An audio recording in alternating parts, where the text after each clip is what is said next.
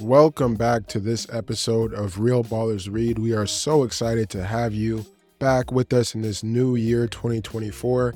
In this episode, it's very special. We are talking with our good friend, the poet, the incredible storyteller, and just creator, Mamadou Yatasai. We got to speak with him about the Césaire book, Return to My Native Land. It's a book-length poem. And we just really got to dive into it and talk about what this poem means to us and, you know, how we're growing into our understanding of it through everything going on in our lives. So without further ado, here is our conversation with Mamadou. I appreciate y'all, taking the time, bro, for this convo. I'm excited, bro, to be a part of it. Yeah, I appreciate you, man.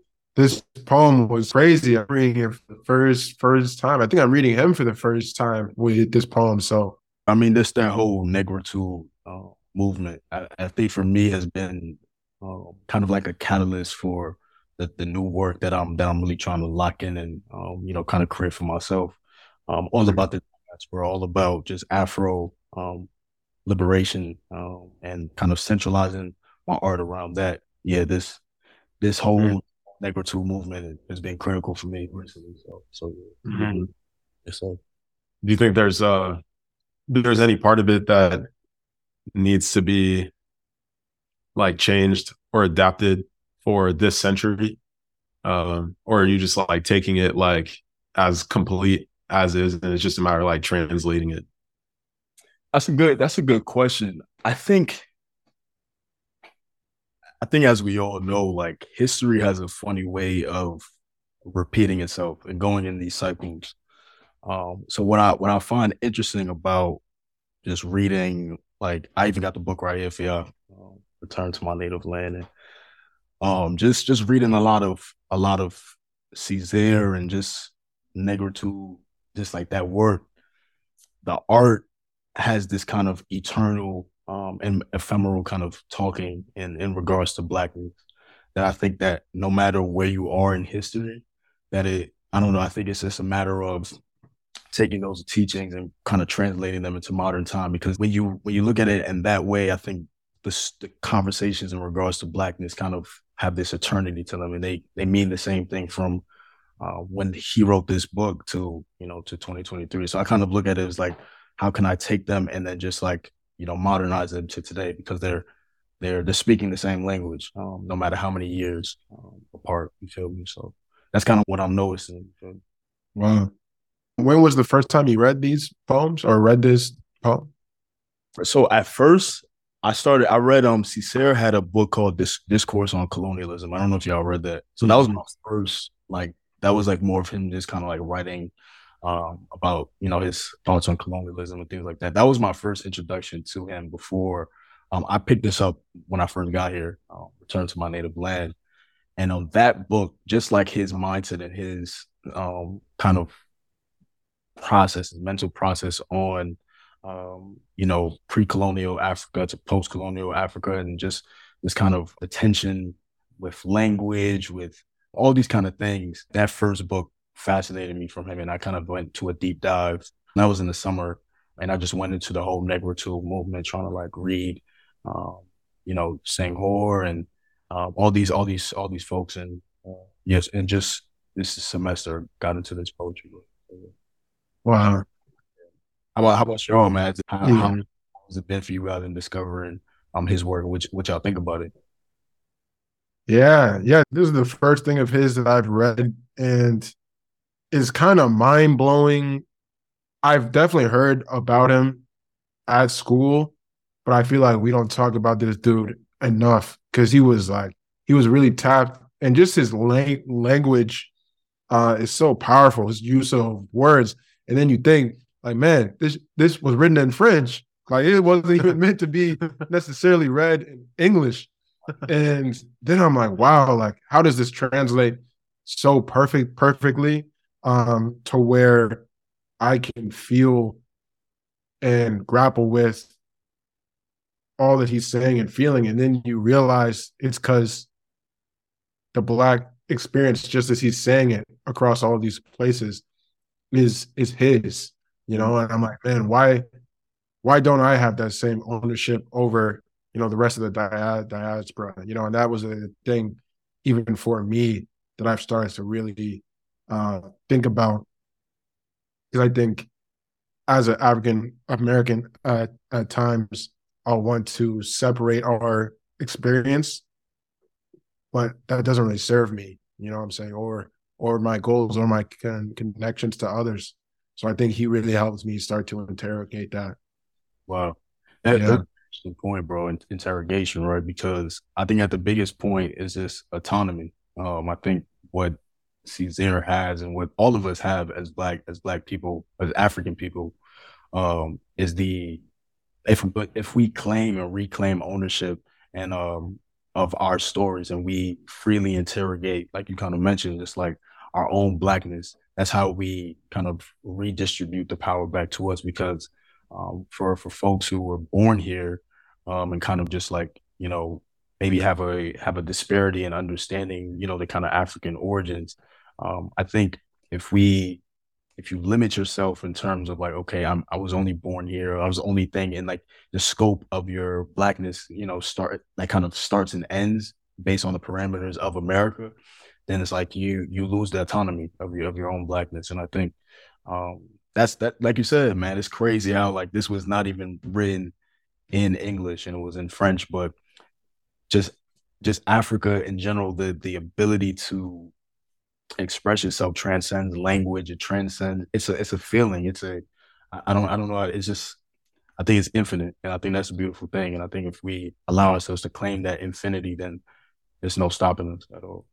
Absolutely. I mean, I had found a discourse on colonialism earlier in the spring, and I was like, even flipping through it, I could feel the energy there, but I didn't read it. I just put it in my bookcase and kind of kept going. But what happened is I was in an elder advisor of mine, her name is Shiva, and she has this huge library of like books, mostly by Black writers and South Asian writers.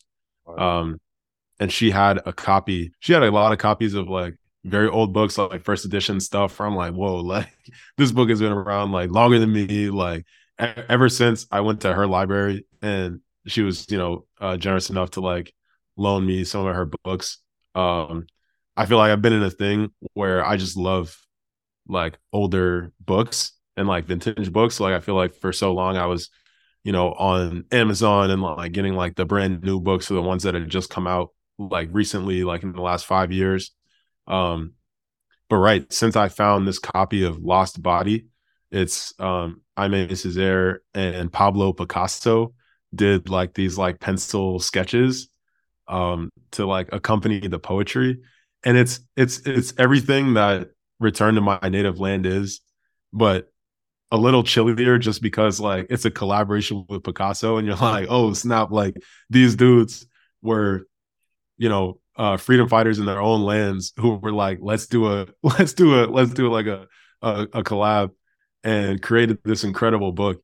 And so I think even just artistically as a poet, I was really inspired to see that kind of collaboration. And then to really get into his ideas as well. Lost Body is really like boundary breaking in the sense of like blurring the lines between like our physical bodies, like our spiritual bodies, and like the physical land and places and cultures that we're engaged in. And so to really like in all these different ways reflect and clarify like what it means to be like lost, like in terms of like lost, like you can't find your way, and also lost, like taken away, and go through that journey of like being found again, was just like it was super chilly. And to your point about like the cycles of history, like to read about this man's life, Césaire's life, um and the art that came out of it, I was like, whoa, like we're living in the same time and place, really. and I think that it did get me thinking about how like the starting point, because for so long, like I was only really engaging with Blackness in the language of English and then in the US context. And then I think like even, us being like friends and brothers, right? Like even like us approaching this 10-year anniversary of like when we first started at Deerfield, right? Like that was like that there was on its own scale like a Black diaspora there, right? Just like all of the connections that we had like among us as like Black students there. We're really touching like so many different parts of the diaspora. But even then it was like on the terms of like being at that institution, on the terms of being in America, on the terms of speaking English.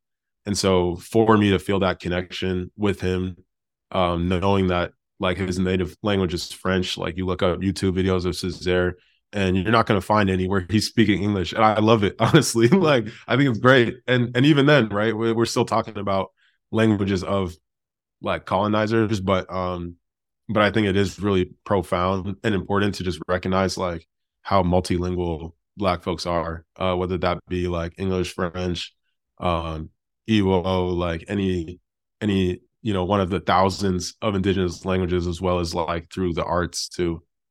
Right, right, 100%. I don't know if you guys have read. My first kind of like entry point to like all of this was a Sheikh Anta Diop. He was a Senegalese kind of like philosopher, like in Senegal. He's like Aristotle there. You feel me?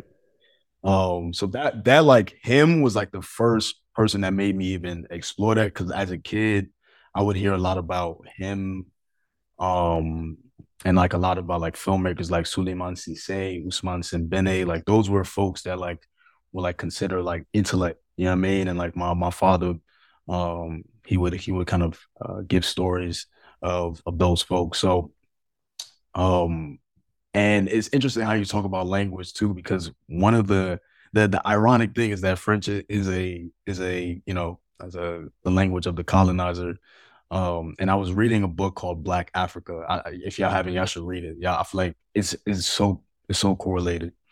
Um, but in that book, there's this interesting conversation of the power of language, and that being um, that you having autonomy of your Blackness through language. A lot of the culture and the preservation of culture and tradition has been diluted, I think, due to the fact that folks have um, that English in the not even about like the archetype of English, but it's how high it's raised as a pedestal in terms of academia or kind of intellect.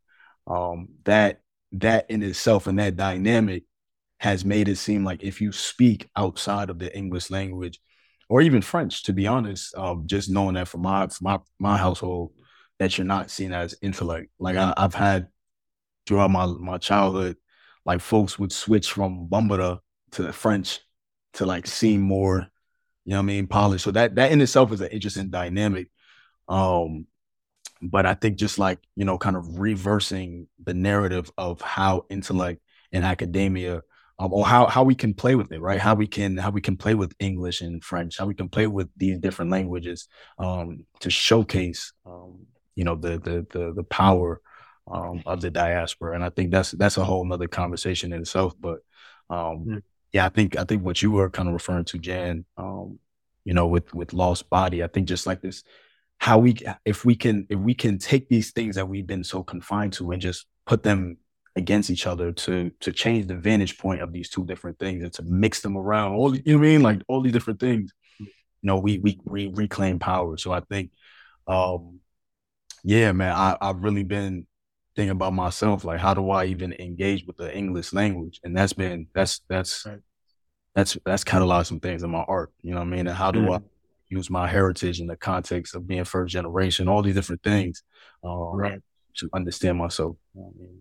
So Yeah, man. I think the language of reclaiming our power is so important, especially um being as young as we are. It's like an imperative that we do that and set ourselves up orientation wise for what we want to do and how we want to serve the rest of our lives. And, thinking about our long journey over the last, just 10 years through the schools we've been at, bro. Like, what do you think is the main thing that you are letting go of, for this next season in order for you to reclaim that power? Man, that's a crazy question. You know what I mean? Like wow. Thank you for that question, bro. I think I'm letting go of this desire to chase these kind of metrics. I think specifically on a capitalistic perspective that have been, kind of put onto us as a terms of like metrics that we need to achieve in order to be successful. Um, and I'm slowly finding myself like yearning to go back home or to be around spaces around Black folk, to do work around Black folk, and not having and like letting centralizing myself and centralizing my art around that. Um, so I think I'm letting go of just optics of these kind of capitalistic metrics of success. And I think that's been healing in a sense. But I think in that healing, I've had to do a bit of dying in terms of like this ego, or these kind of perception of I think that I had to have in order to be, um, just like as a man in my household or as an artist or all these things. I think I'm just shedding all of those kind of layers that I thought that I needed to achieve in order to be successful. And I'm just centralizing myself around love, around religion, around faith, around what how I can be of service to my people, even after I'm no longer on this planet, right? How conversations like a Césaire, how can I create work that can have a domino effect and can still be talked about, um, with even if I'm not here. So I think that's in a long shot, what I'm kind of letting go and like what I'm returning to is this, um, any shade of kind of like things that are of vanity. I think I'm now really being conscious of looking myself in the mirror, being honest with myself. Like, what are things that I've been holding on to that doesn't serve me, in a capitalistic sense or, yeah, of an ego sense. And, um, just trying to be in community, whether that's through writing, whether that's through art, about um, our people, about people in general. And I think that's what I've been on. So Mhm. how about you guys? I'm really curious.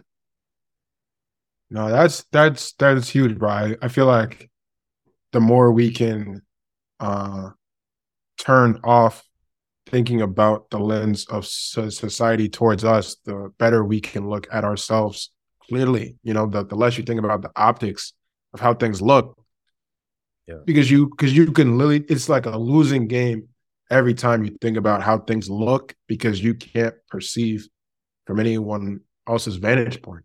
One. You automatically set yourself up to lose. And I think in that same way, I have been both, yeah, self critical is not the word I'm looking for, but just self searching in exactly what it is that I want, because I think it is hard, like from all the information that we get every day, the images.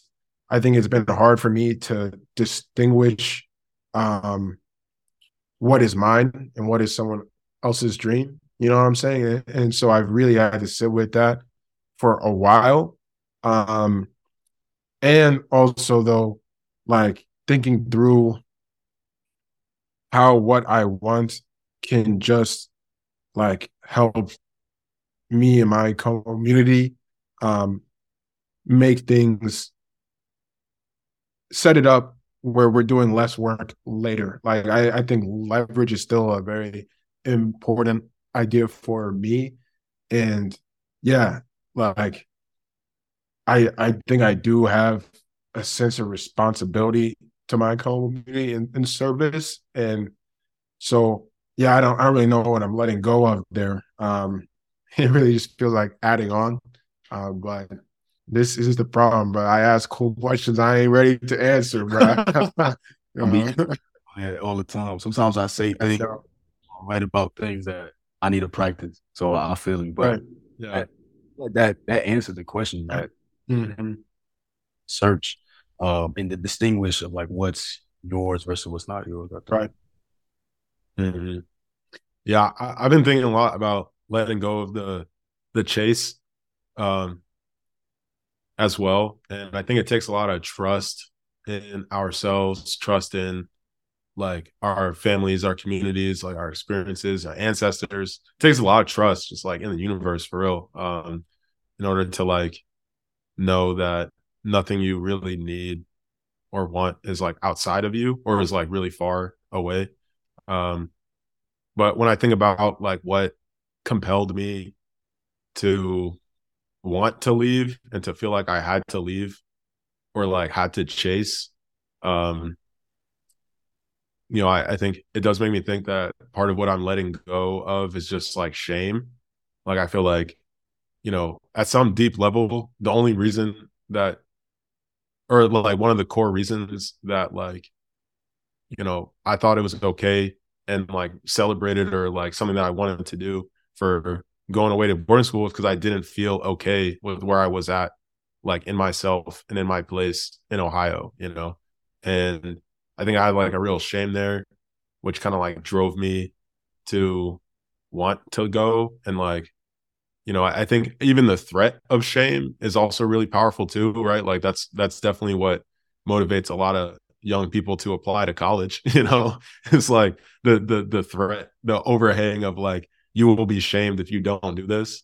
And so much of that process of like schooling is taking advantage of that in a real way and like, guiding you along in these paths, kind of like holding like power over you and not reminding you that you are like powerful in your own way.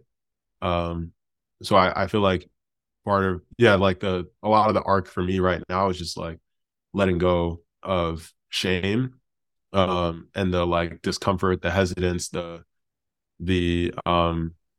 doubt that like comes along with that. Because right, it's like even just the more grateful I feel for like the people around me, it's like what do we have to be ashamed about, and like there's just so much like power here, so much joy here. And yeah, there are like mistakes and things that aren't good enough, but like what even does that mean? I think that's where like our own urge to and uh compare and in particular like contrast like someone else's outward success with like our internal insecurities just like getting out of our way. That the comment you made on thank both of y'all for sharing that was a mutually like I really appreciate hearing that. I think the threat of shame or just shame in general, I think as us as African people, it's such a it's such an ongoing thing that I think we've all had to deal with, and it's almost as it's a genetic thing, it's a societal thing, it's all these things of like this kind of surveillance on our or the threat of surveillance, even if nobody is watching, just this panopticon, this like folks like man, like this thing is like you're thinking that somebody's watching you, but you don't even know that they're watching. I think this has always been a thing of blackness, in regards to who do we amount to be, how fast it happens, how sustainable it is. It's tiring, and I think it's hard because we are the generation who are currently living in this lineage of black people. We have to kind of line in the sand eventually and determine for ourselves that it stops with us, right? It's probably continue, but we have to create communities where we're not so obsessed with the surveillance that has been projected onto us and then thus projected onto each other. We have to kind of create new modes of success, right? And how does that look like for us? And I think focusing it on the celebration of of gratitude, of selflessness, of service, and of distribution, right? Because we're leaving all of these things one day, right? Like all so yeah, I think you guys raised just beautiful points of just like how um the self is the self, but I think it has to be a mutual exchange for the and then for the community of love, right? The internal has to be preserved, and I think that's very very important. But I think being outside of yourself as well is important too, and finding that balance where it doesn't feel being attacked. And that's important. Right. Yeah. Yeah. Yeah. And too, like I'm thinking as well about because we're talking about letting go, and there's like letting go of like the self and like the ego. I think there is also this letting go of whatever we were raised in to believe in, like progress too, in a way, like that linear progress, because that's what the metrics are for, right? It's like tracking progress over time and like getting better, or like not being good enough yet, so therefore, and all of that. And I think it's kind of to the point that we were just saying about feeling like we're in the same time as Césaire in a real way, where it's like, whoa, like what progress has there been, like spiritually, in terms of just this like overall condition.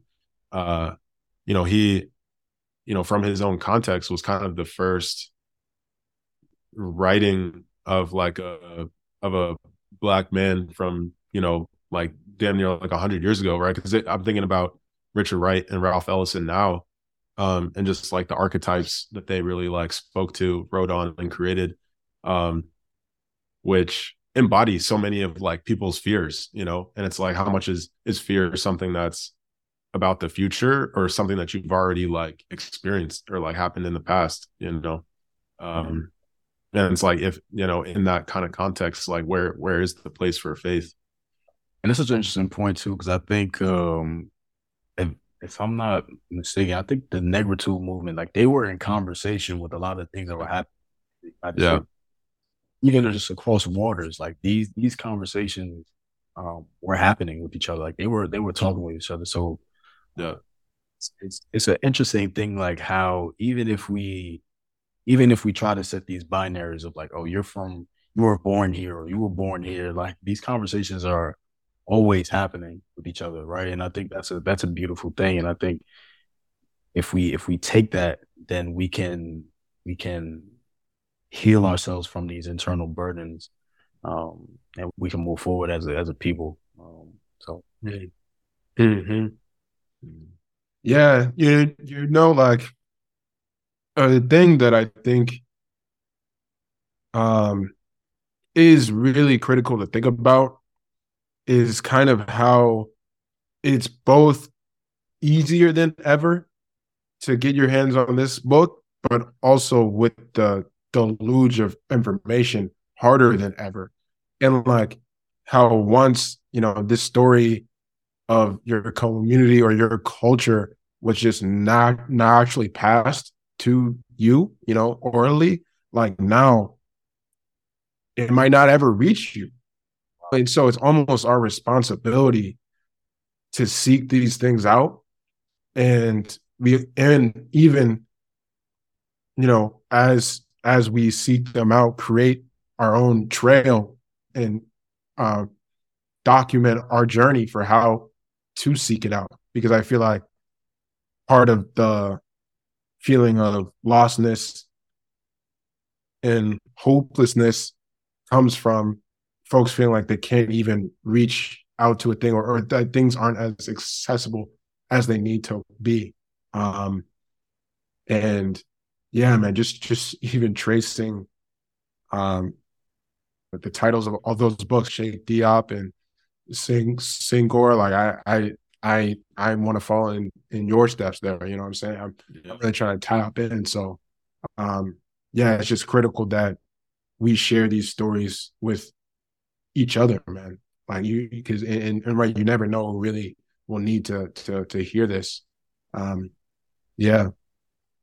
And I mean, I just want to give y'all your flowers. We're like, I think you guys are doing extremely important work because, like you're saying, it's you. That was the most beautiful. Yeah, it's easier than ever to receive this information, but it's harder than ever to grasp it because there's so much noise, and it's like kind of there's this pedestal of noise as well. It's like these things that are over.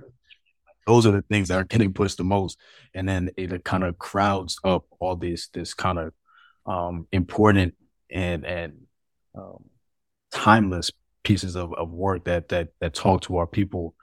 And I think you guys are doing amazing work because you're you're putting like a book like this, right? And like just these conversations that will forever be um in context to our identity as blackness, no matter how many years pass, and putting them into the light and talking from this age range. I think this is, it's important work, bro. So I want to give you your flowers to that because um, we need, if the medium is through these kind of digital apps and like these kind of ways of technology, we have to find ways to still adapt these conversations. These conversations can't get diluted. You know what I mean? And I think you guys are Right. Thank you. Yeah, thank you, man. Thank you for real. Mamadou, we've been saying that we go way back, but we'd also love, like, if you could share for our listeners just like more of your story, right? So you can start wherever, but we usually ask guests to share like their story with reading, in particular, their relationship with books, from wherever you want to start all the way up until Césaire, like Discourse on Colonialism and Return to My Native Land. I mean, I think my story, doesn't start with me. It starts with my parents. My father, he made the choice in 1992 to, leave Mali, not really having plans. He had married my mother at that time. Not really too many plans of how he's gonna do it or how fast it's gonna happen, but with just an idea of just a one way to America, to Harlem. He spent 7 years without my mother because she was having, oh no, sorry, yeah, 7 years without my mother because visa and having troubles on her end. So from 1992 to early 1999, he kind of set the foundation in Harlem and struggled, trying to just develop himself in the context of America. My mother was able to come in January of 1999, and I want to start with them because if they didn't, make that trip, to America, my life would be, I'm not saying we'll be in a better or different situation, but it will just, I mean, better or worse situation, but it'll be a different situation from, where I find myself. So, yeah, man, my name is Mamadou. I was born in Harlem, to Malian parents, two sisters, two younger sisters as well. And I mean, I think for me, my kind of how I introduce myself now has evolved over the years. I think I'm more just a storyteller and I guess an anthropologist. You feel me? And I try to do it through poetry, through film, through songwriting, and kind of really, I feel like what my kind of role is and what I do now is just trying to put these multiplicities of identity into conversation with each other. As a first generation kid, as a Malian, as a Muslim, as a kid from Harlem as well, navigated through the poorest of the poorest to elite situations, maneuvering through all these different things, and putting these conversations to each other and how they correlate with age, with time, with identity, with love, with grief, with conflict, with contradictions, with confusion, kind of all these dichotomies. I try to put them in context with each other through my art.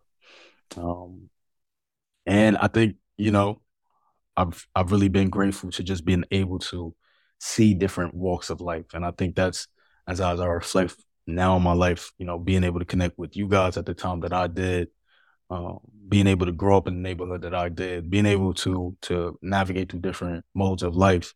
I think now I'm just trying to be intentional with how I blend all of these stories together. And I think you said last question in regards to reading. Reading was very critical for me at an early age because that opened up the portal for me to even want to be a storyteller in the first place.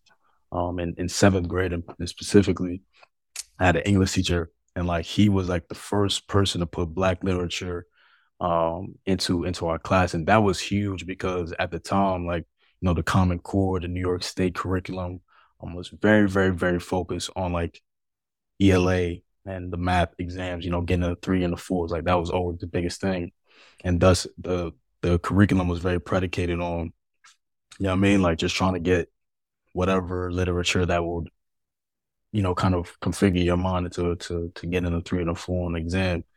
But he kind of went against the grain. He put a lot of Black literature, so I was exposed to W.E.B. Du Bois for the first time in that class, and Maya Angelou.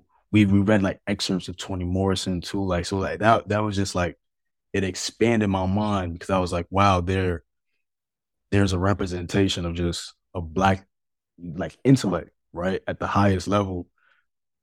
And seeing that at an early age, I think that opened my mind into being confident in my voice and into the stories that I share. So that was a lot, but yeah, that's me, man, and I appreciate y'all, man. I appreciate. Yeah, of course. Yeah, no, it was perfect. Another thing about you in seventh grade, all the way leading up to when you started at Deerfield was just how much you were writing too. Like that was one of the first things you ever showed me. Actually, the first time I ever seen anybody do this is you like opened up your drawer, just like 20 notebooks all filled. I was like, I have never finished one notebook cover to cover, and you had like 30 of them, bro. Just like all lyrics. You're like, yeah, you listen to Tupac? That's my G, bro. Inspiration. So how would you say that you've like evolved like specifically as a writer through that time? And then too, like, I guess part two to that, when was the last time you looked back through all your notebooks? Wow. Yeah. That's crazy. Yeah, man. It's crazy to think about because I'm 24 now, which is a trip to say. You know what I mean? And I remember meeting you, I was 13. Oh, baby. You feel me? Like it's but just praise be to Allah, bro. All right, but in regards to your question, um, I think my writing has changed, and I think because I'm in this fellowship program now, um, I've been in a very meditative state of like looking at all of my writing kind of like throughout the years, and I've actually been like trying to find some of my first writing, and been able to find a couple through the notebooks. Some is still in Harlem, and I got to go back once I go for break. But just in general, being in this program, I feel like I've really been looking at myself in different phases of my life and seeing what is the common conversations that are happening through the work. And I think the biggest way how I've changed, I think I've went into, I think now I'm just really deep in the interiority of myself.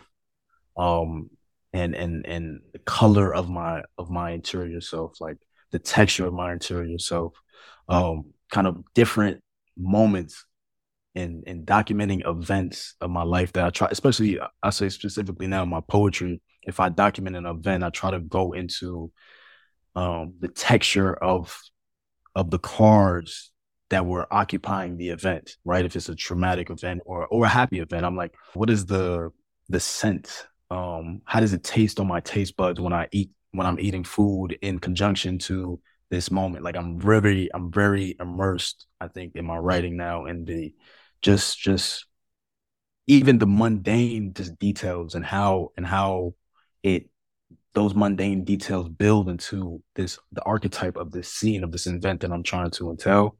I think I'm really immersed in that, and I think that is helping all my writing forms. So I think that's the biggest way how I've evolved. And you had a second question, and I want to answer that too. Oh, you already did. Just talking about going back home. Yeah. Going back through all writing. Yeah. How's that experience been? I know you're saying you got a lot more still in Harlem, but what's it like going back to your old stuff? It's like it's a lot of emotions. You know what I mean? It's like it's very cringy. It's very uh, hilarious. It's also I also in a way how do I say? It's not like I mourn for that kid in that time, but I kind of like I empathize with that kid, surely.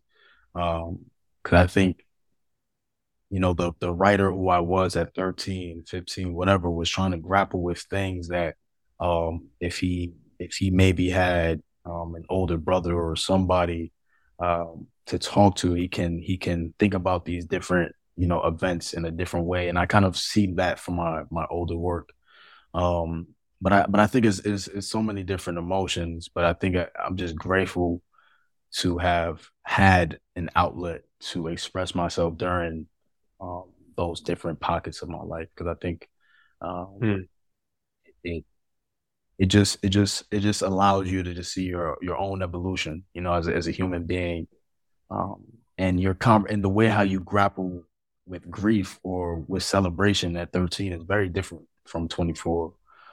So I like to put those in conversation now, and I've been doing that a lot more. Like, how do I these two events that I wrote at 13 and I wrote at 24? How do they what languages, and maybe I'm more mature at 13 at speaking that conversation versus at 24, right? So just trying to put these mirrors, making the work look at each other. Um, Hmm. so you see what comes out of it. Wow.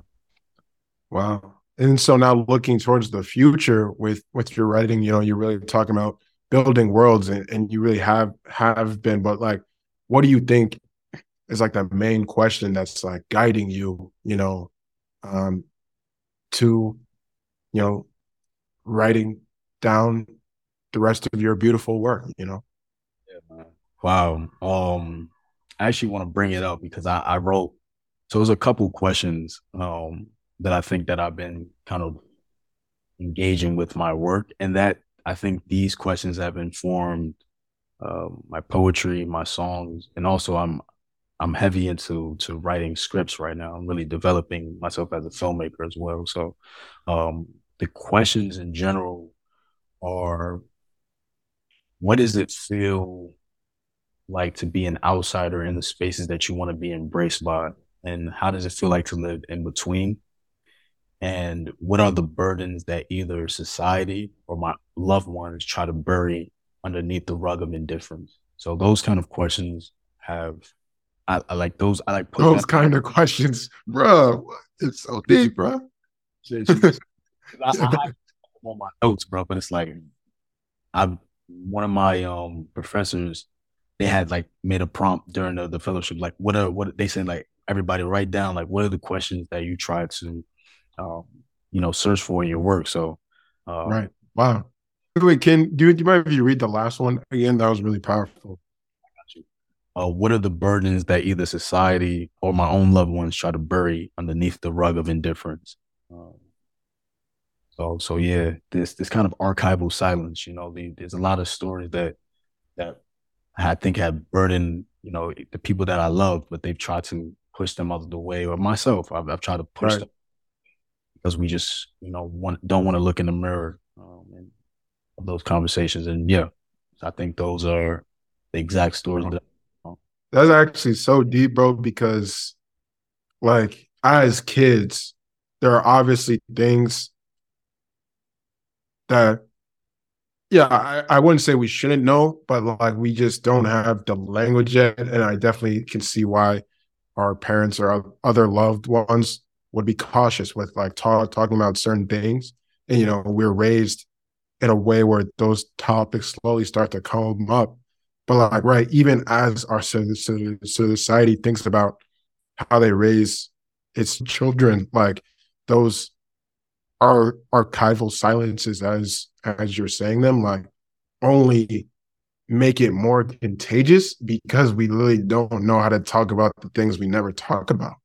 So how are we supposed to know when we are older? You know what I'm saying? It's like it almost makes it worse And man, I feel like technology comes into every conversation just given its time. But like the algorithms honestly make the archival silence worse because they promote this stuff at a speed that we can't even process.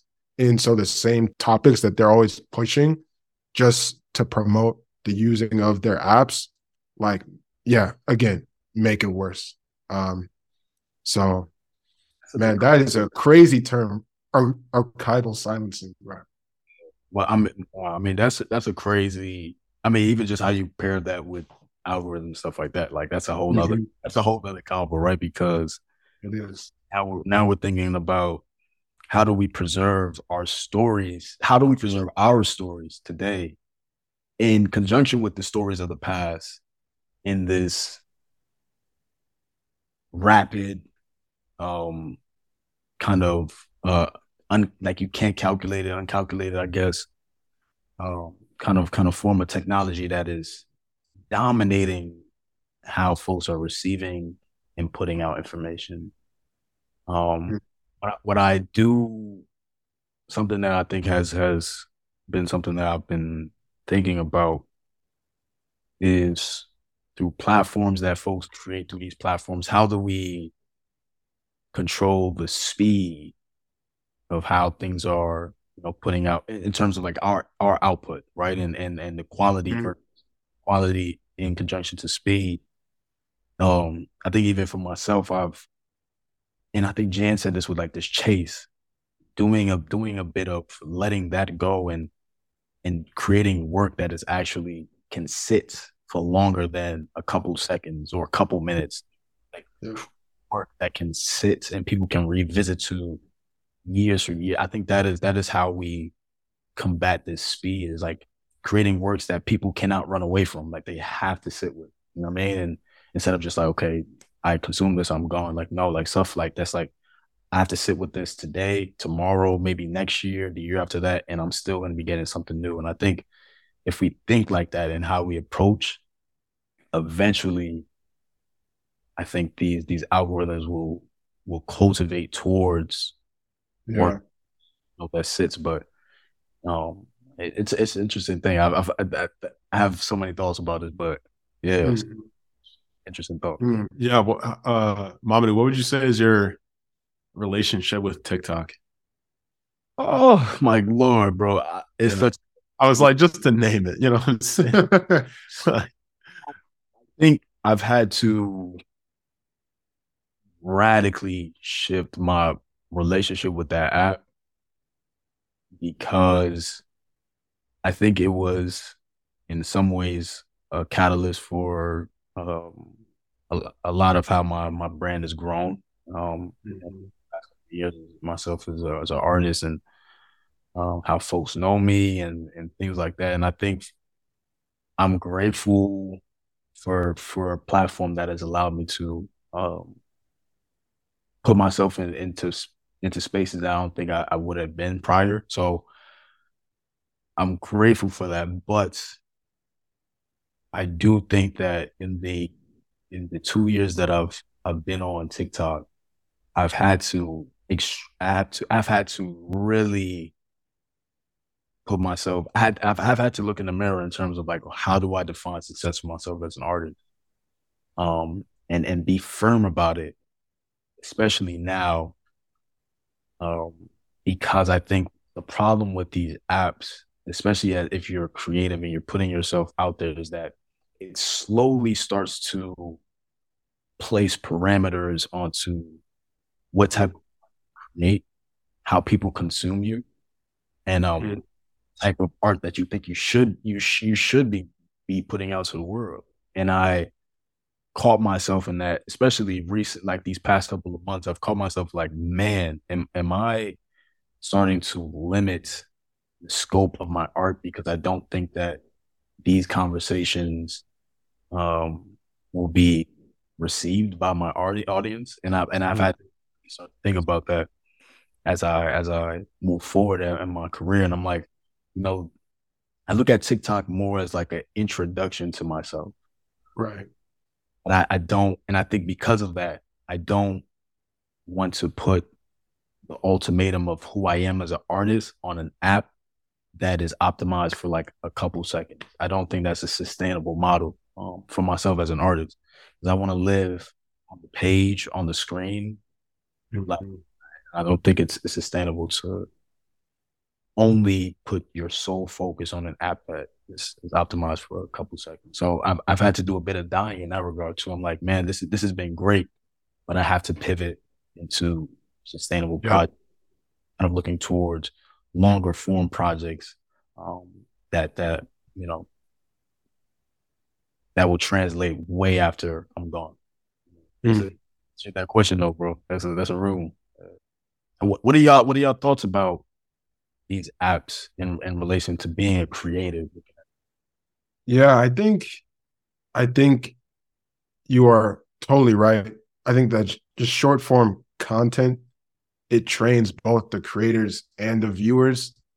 And I think not the best ways, just because of not just the attention, but the possibilities, like the imagination. Like, but it's like if we're only right training our imagination to think in the constraints, it's like good creatively for a second. Like, oh, it was like cool for a year, seeing all the things that folks could do in a 30 or minute long TikTok, right? Or with Vine, it was cool to see what folks could do in a 6 second long Vine. But it's like, just as you're saying, after a certain point, how does that just cap our pure imagination? Like, is this really like, do you really want to be spending your life watching these for an hour a day? Does that really, or is it just a thing that you've trained yourself to do,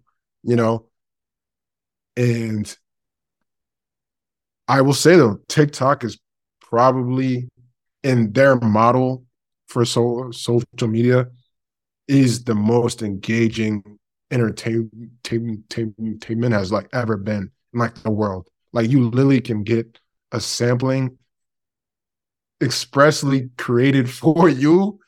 They know more about you than you know about you. It's crazy. You know what I'm saying? Like I'm not gonna lie. I do have the app on my phone, and like when I watch it, it is entertaining, right? But it's like again, I have to put a cap on it, and I honestly have gotten better about it. But yeah, creating and watching, I think double-edged sword like anything. Yeah, no, so like Miles and I through Real Ballers Read have had our own like mirrors of ourselves as creators and promoters and black men, right? Black people, young black people, as intellectuals too. And, I think in like a very necessary way, the last few years of like really scaling up, going to like Instagram and also having the podcast for Real Ballers Read was just a necessary, like, I'm thinking like a washing machine, right? Just like spin cycle, right? Just like releasing a lot of dead weight, and it was crazy, and it definitely like was a lot of like literally spinning in circles, right? And getting stuck in like thinking loops. But I feel like it was so necessary just for our growth, and in particular also just realizing the ways in which books and reading is like, it's definitely a part of us, and like the story of Real Ballers Read is a part of us, but it's not the only one. And I think this was just like a really critical time for doing something with so much like intention and passion, that it also allowed us to see like all of the things that we cared about and really wanted to like step out on even more so. Because right, like writing reviews for books is not, what we're trying to do for like our whole life. Like it was something that we were doing like out of the excitement, out of like even the training that we got from school, and wanting to like reapply it in a new context. But yeah, it got to a point where I was like, man, like how much is reading and how much are books just like shields and like and you know, a defense mechanism for me, like, and just generally being more anxious to like put myself out there and like be more vulnerable. And and I think that in an interesting way, like, you know, how things went on Instagram, I think we're a reflection of that. And I think that's also why, you know, TikTok popped up and YouTube popped up for us at multiple times. It's like these mediums that we wanted to like jump into next, because we felt like we could create more space for ourselves to come through. And I think that's part of it with, that's the thing with both of them, is that in the like video format, no matter the length of time, even, you know, your voice, your like physical presence, like there just is more of a sense or even illusion of connection that you're allowed to like offer to people that's different than like a still and text, you know. Because at the end of the day, like, and this is what TikTok figured out, to Miles's point, end of the day, the only reason that phones are as successful as they are is because people were already so separated that we needed like middlemen in order to like feel more connected to each other. And so the middleman is the phone, first of all, the smartphone, the iPhone, and then secondary to that are like all of the different social media apps that came out. Like the you know, it's not an accident that so many people will wake up and go straight to their phone. It's because that's where all of their relationships are, because we don't live by each other in the same way. Um, and that's all by design, right? So like I think even coming to that understanding through journey as well, just really did start to like place um technology in like its appropriate relationship with like everything else. I think that the whole urge to go back and feel that sense of peace through like old books and in-person conversations, even through Zoom, right? Where like even more of someone's like space and story in life in this moment can live, through the attention that we're allowed to give through like the Zoom. Um, just has felt so powerful and it's felt so like worthwhile, where that I was like the inspiration behind like, you know, making a handmade book, right? And then like, and you know, posting about it a little bit, but otherwise like keeping everything like print, and then, you know, finding other ways to do things that were analog, so to speak. Um, and I think as well too, even just like being in Chicago, uh, really reimagining and wanting to design our lives around like creation and world building and service, really, like I think it has had us interested in the ways in which we can like engage with Chicago that has nothing to do with like social media, or is just more in person, right? It's like there are these old tools that we have, right? Like books, our feet, like even cars, right? That like allow us to like connect in person with people in a way that's like even more powerful than just like scrolling through TikTok like in bed. Um and so, right, like really leaning on those ways that our bodies already know, like our bodies were built to like be outside and engage with one another. And yeah, the chase and the dopamine, like dopamine is the chemical of the chase, right? And like I think that the phones, in order to justify their existence, are doing a really good job of like exploiting that. Um, but I think that's part of it too, is even recognizing how like the chase can be like actually really meaningful when it's in the right like context or in the right like sphere, you know, when it's like channeled in the right direction. So um that was all like a long way of just like kind of opening up a lot of conversations and a lot of like struggles over the last few years in our relationships with social media. And who knows what's next, honestly, because there are just so many great people to connect with through the internet. Um, like as important as it is to be connected locally, like it's also something where the better we can set boundaries with tech and like, and you know, be intentional, like there are ways that we can like, you know, use it as well. Um, but right, like I go back to that whole middleman thing. Like that's really what it is just like, taking advantage, making money off of monetizing like the fact that we aren't able to just like walk over to your place right now and like just talk, you know what I'm saying? Wow. Wow. Yeah. Man, you said like 50 different points where I was like, man, you feel me? Like, wow. Yeah, that was insane. Yeah, man, I think yeah, I'm kind of at a loss for words because you kind of hit on so many different tangents in regards to you guys' relationship with social media and the importance of that person to person in real space, in real time, breaking bread with one another, um, how necessary it is. Um, Man, I think we're in a time now where we're trying to do all that we can with all that we have to be anything outside of human. I think we're in a space where we're trying to create ways to take ourselves outside of just basic principles of humanity. We're trying to put humanity into a different context and a different archetype. You know what I mean? Like we see one model and we're just trying to put that in a different model. And I think technology has been a vessel for that in its most extreme ways. I think in its ways of with boundaries, I think it's been a very useful thing. But the problem is that it seems as if like technology has further exploited that space instead of become a like you said, I think it's mindset, and like I think you raised a great point, Jan.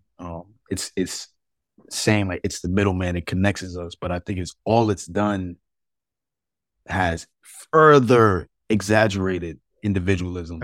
It's like the whatever space we had before like technology has only exponentially, you know what I'm saying? Because I think it's connected folks to one another, but then we have these kind of these negative kind of banters where we're going at one another, or we just have a space where folks can just say things is out of proportion without conception of how that would happen if you were in real time with somebody. You feel me? So Yeah, that's a fact. it's just crazy how like there's yet a lot of beauty for that. But I think that because that there's no boundaries, there's no like time limits of like when technology turns off or like these. I don't know. There's no like structure where where we have the ability to remind ourselves like, oh, I have to go outside and talk to people. You can stay online as long as you want. You know what I mean? So because that there is no focus on, okay, we have to be human at the end of the day, and that there's just kind of this so much possibility of how technology can be used. It's in ways kind of stresses that space has even been further exploited. So it, yeah, I have so many ways to think about it, but Yeah, man, no. it really is. I mean, that's I don't want to compare it to any other times, but like in a sense, that is kind of the crux of society's future in a sense, like because when you think of what all these companies are even planning for, they're pouring in all of this money into VR and the metaverse, and they want us to be even more separate. And it's like if we can foresee that, like the boundary there becomes even more important for us to establish. And if we don't, like again, these massive companies, if they have their way and the way that makes them the most money, like the future just doesn't look as community centered, and that's sad. Um, and so how are we both fighting against that, but more importantly, fighting for a future that we all want and see our humanity in imperative. Insane, sorry, bro, man. This I'm honestly I'm gonna be reading this poem so often because I think this is the blueprint to like the next world, bro. Honestly, Yeah. like we really got to tap into these sources, bro. I was about to say maybe we got to return to our native land. You know what I'm saying? That's what I'm saying, Yeah, bro. that's right. That's That's right. It's Yeah, 'cause no, right. No, Mamadou, earlier you were talking about yearning to go home. And I was like, oh, does he mean Harlem? Does he mean Mali? Like where? I didn't know. What are your thoughts? That's a good point. Home has been an ambiguous thing that I think I've been yearning for, but I think in its spiritual sense, home has been for me a space where that in every nook and cranny, every crack and crevice, I feel that I'm around people that will no longer that don't have the surveillance on them to feel as if they can't fully be African. And whether that's in Mali, Senegal, Ghana, Congo, South Africa, whether that's in Harlem in certain places, like I think I'm yearning for home in that kind of ambiguous feeling spiritually. And I think that has yearned that has inspired my travels, that has inspired my kind of my writing. Is this desire to be home, and whether that's like I said, whether that's in location, whether that's in community, whether that's on the page, whether that's through a medium. Sometimes you can find refuge in home in creating a medium, and I just want that to represent, you know, the the the lack of surveillance and the freedom to fully express who I am as African and all the nuances of it, all the conflictions of it, all the contradictions, all the internal tension, but also the celebration of it, the beauty of it. So yeah, I think that's what it means by home. I think returning to a state where Black people, and I think that's what Césaire is saying. Um, oh man, I mean, just even what's fascinating about this book is that for me, it's a true. It's like every like I said, the texture of what liberation and in the context of being in this place that he's really engaging with, and how it sounds, how it feels, how it looks like it's like a return. It's like the vantage point is like a on the land, but it's also outside of the land. It's how the land, the vernacular of that land, and all these things, and how it comes back to, um, the flora and fauna of the land, and then it goes back and forth. I think the return of my native land has a very, very kind of looking in and stepping out, kind of back and forth, and he does that great, amazing with his poetry. And yeah, I think that's essentially it. Being able to be in a space where you can fully immerse yourself and you don't feel any bondage at all. You don't feel the stress. You can go on as many tangents as you want. You can express yourself. You can lose yourself and refine yourself in the same space that you could call home, and not feel like you're going that threat. I think Jan said it earlier, that threat, not having to worry about that. I think that's true liberation, and I think I'm searching for that, and I'm trying to create space for that, not only for myself, but just like for people that look like me. So Mhm. Mhm.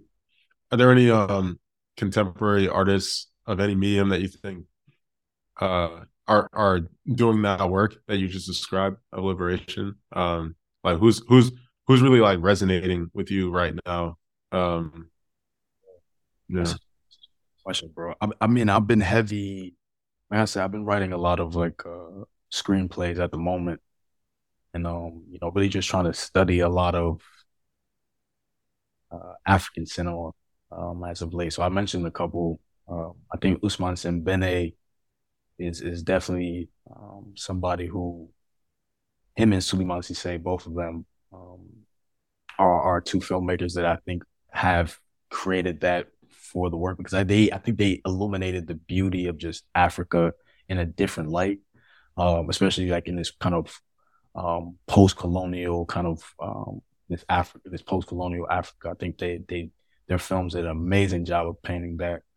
And I think in the contemporary, Saul Williams, he somebody who I think is thinking about kind of he made this one film called Neptune Frost, and it's kind of this like Afro futurism, and I think that film was a very interesting one, because I think it allowed, I think what the kind of these binaries of like how Africa is, or just like blackness is kind of perceived and digested and consumed, is kind of like these binaries of this or that.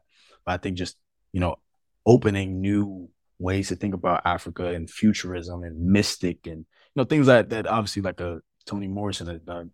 I think thinking about this in a different space has also been inspiring for me to think about. It's like we can fly, bro, if you want. You know what I mean? Like we can, I don't know, we can be the tallest people on earth, and we can have our own society where we're just the tallest.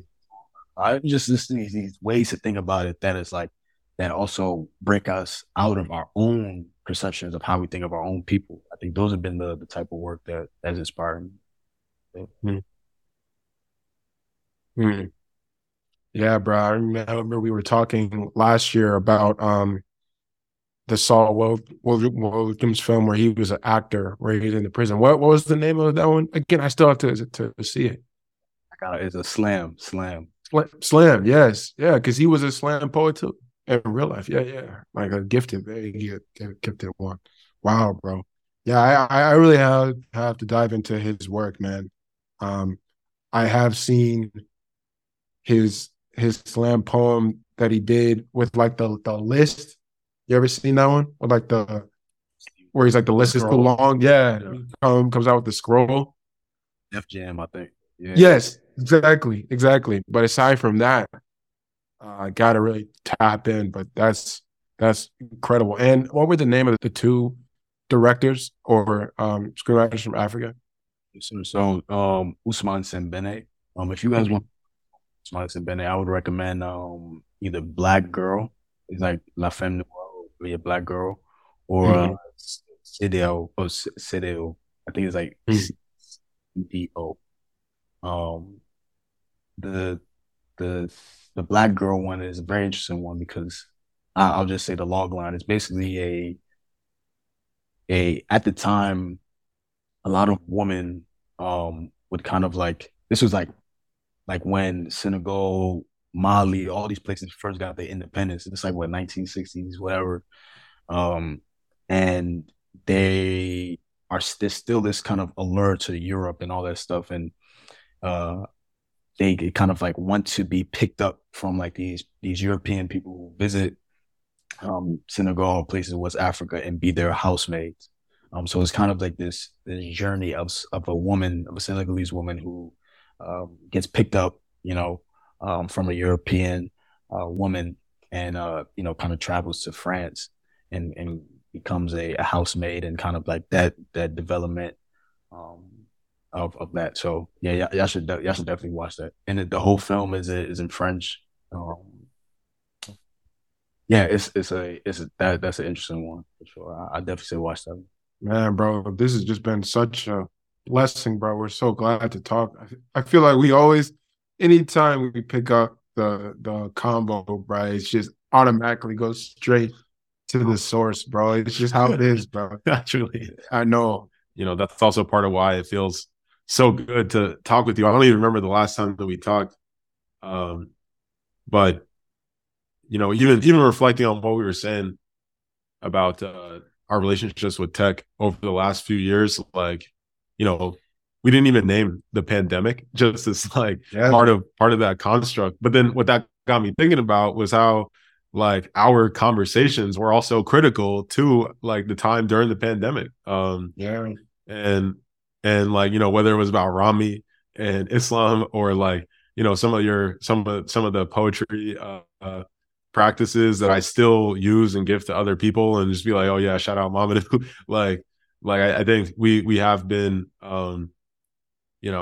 in conversation like our lives, and I think I just have so much gratitude and excitement and joy and like real curiosity for how we'll continue to like build and create together. So yeah, I just wanted to like affirm that once again. Yeah, bro. I mean, man, I think both of you guys, um, I thank you guys for y'all existence, bro. You know what I mean? Like real talk. I think it's important to say that. And I've been saying that to a lot of people that I consider family, just because I think it's important for folks that have impacted you in different ways in different aspects of life. To that love. And um, I know it's been some time since we spoke, but that those conversations, those moments, Right. is truly timeless. Yeah, yeah. I mean, Yeah. it can't be. There's no expiration date, in terms of how that shapes. That's what I'm saying. And there's no clear like metric of the time. You know what I'm saying? Like we could have just talked to you yesterday. We don't know. You know what I'm saying? Yeah, fire, bro. Yeah. Man, Fire. appreciate y'all, man. It's been a pleasure, man. Appreciate you. I know. No better time though, bro. You listen to the Andre 3000 album?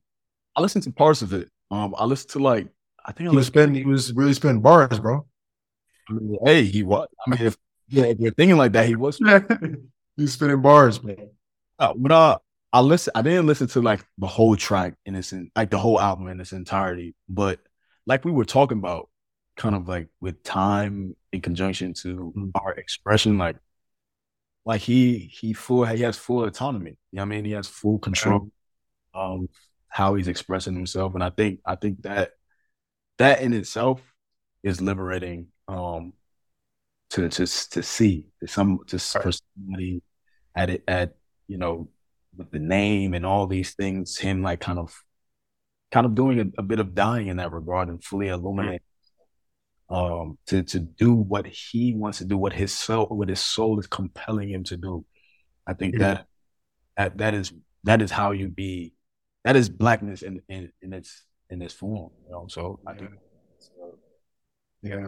No, it's a beautiful project, bro. I totally agree. I listened to it Friday and want to dive back into it, but yeah, it's like wild though too, because there have been so many black artists that have been making jazz and just other kinds of music, but for him to do it, I think it's important combo shifter. So yeah, definitely appreciate him as a example. I think it's important because the state of, and we kind of alluded to this, but I just think in general with entertainment industries, you can, like we was talking about, you can limit the scope of how you view yourself as an artist by trying to, Right. you know, attend to this certain style that the audience knows you for, or these things that you limit your possibilities, and Right. who knows how Andre 3000 may be thinking even 5 years from now if he decides to do an album. Maybe the album Right. is visual and like whatever, but it's like allowing yourself the possibility. I think that's how you grow up here. So I'm saying, bro. Yeah. Like Miles, you were literally just saying like how you start when you're a rapper, like how you start when you start rapping about is usually what you keep rapping about. And like Andre 3000 was like, I'm gonna just like change languages altogether, change the voice.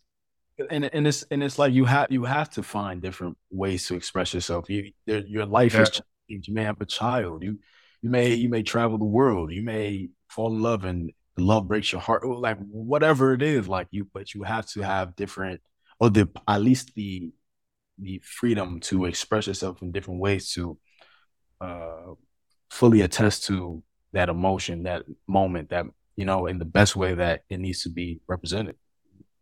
I think we're just all storytellers. I don't think we're just a poet or a musician or a filmmaker or a Right. whatever. We're storytellers, and whatever is the best way to tell that story, that's the way we tell it. You know what I mean? And I think it's all of our duties to just tell the stories in the most fulfilling way possible. Thank you so much for listening to this episode of Real Ballers Read. I hope you have a great rest of your day, and we hope to catch you in the next episode.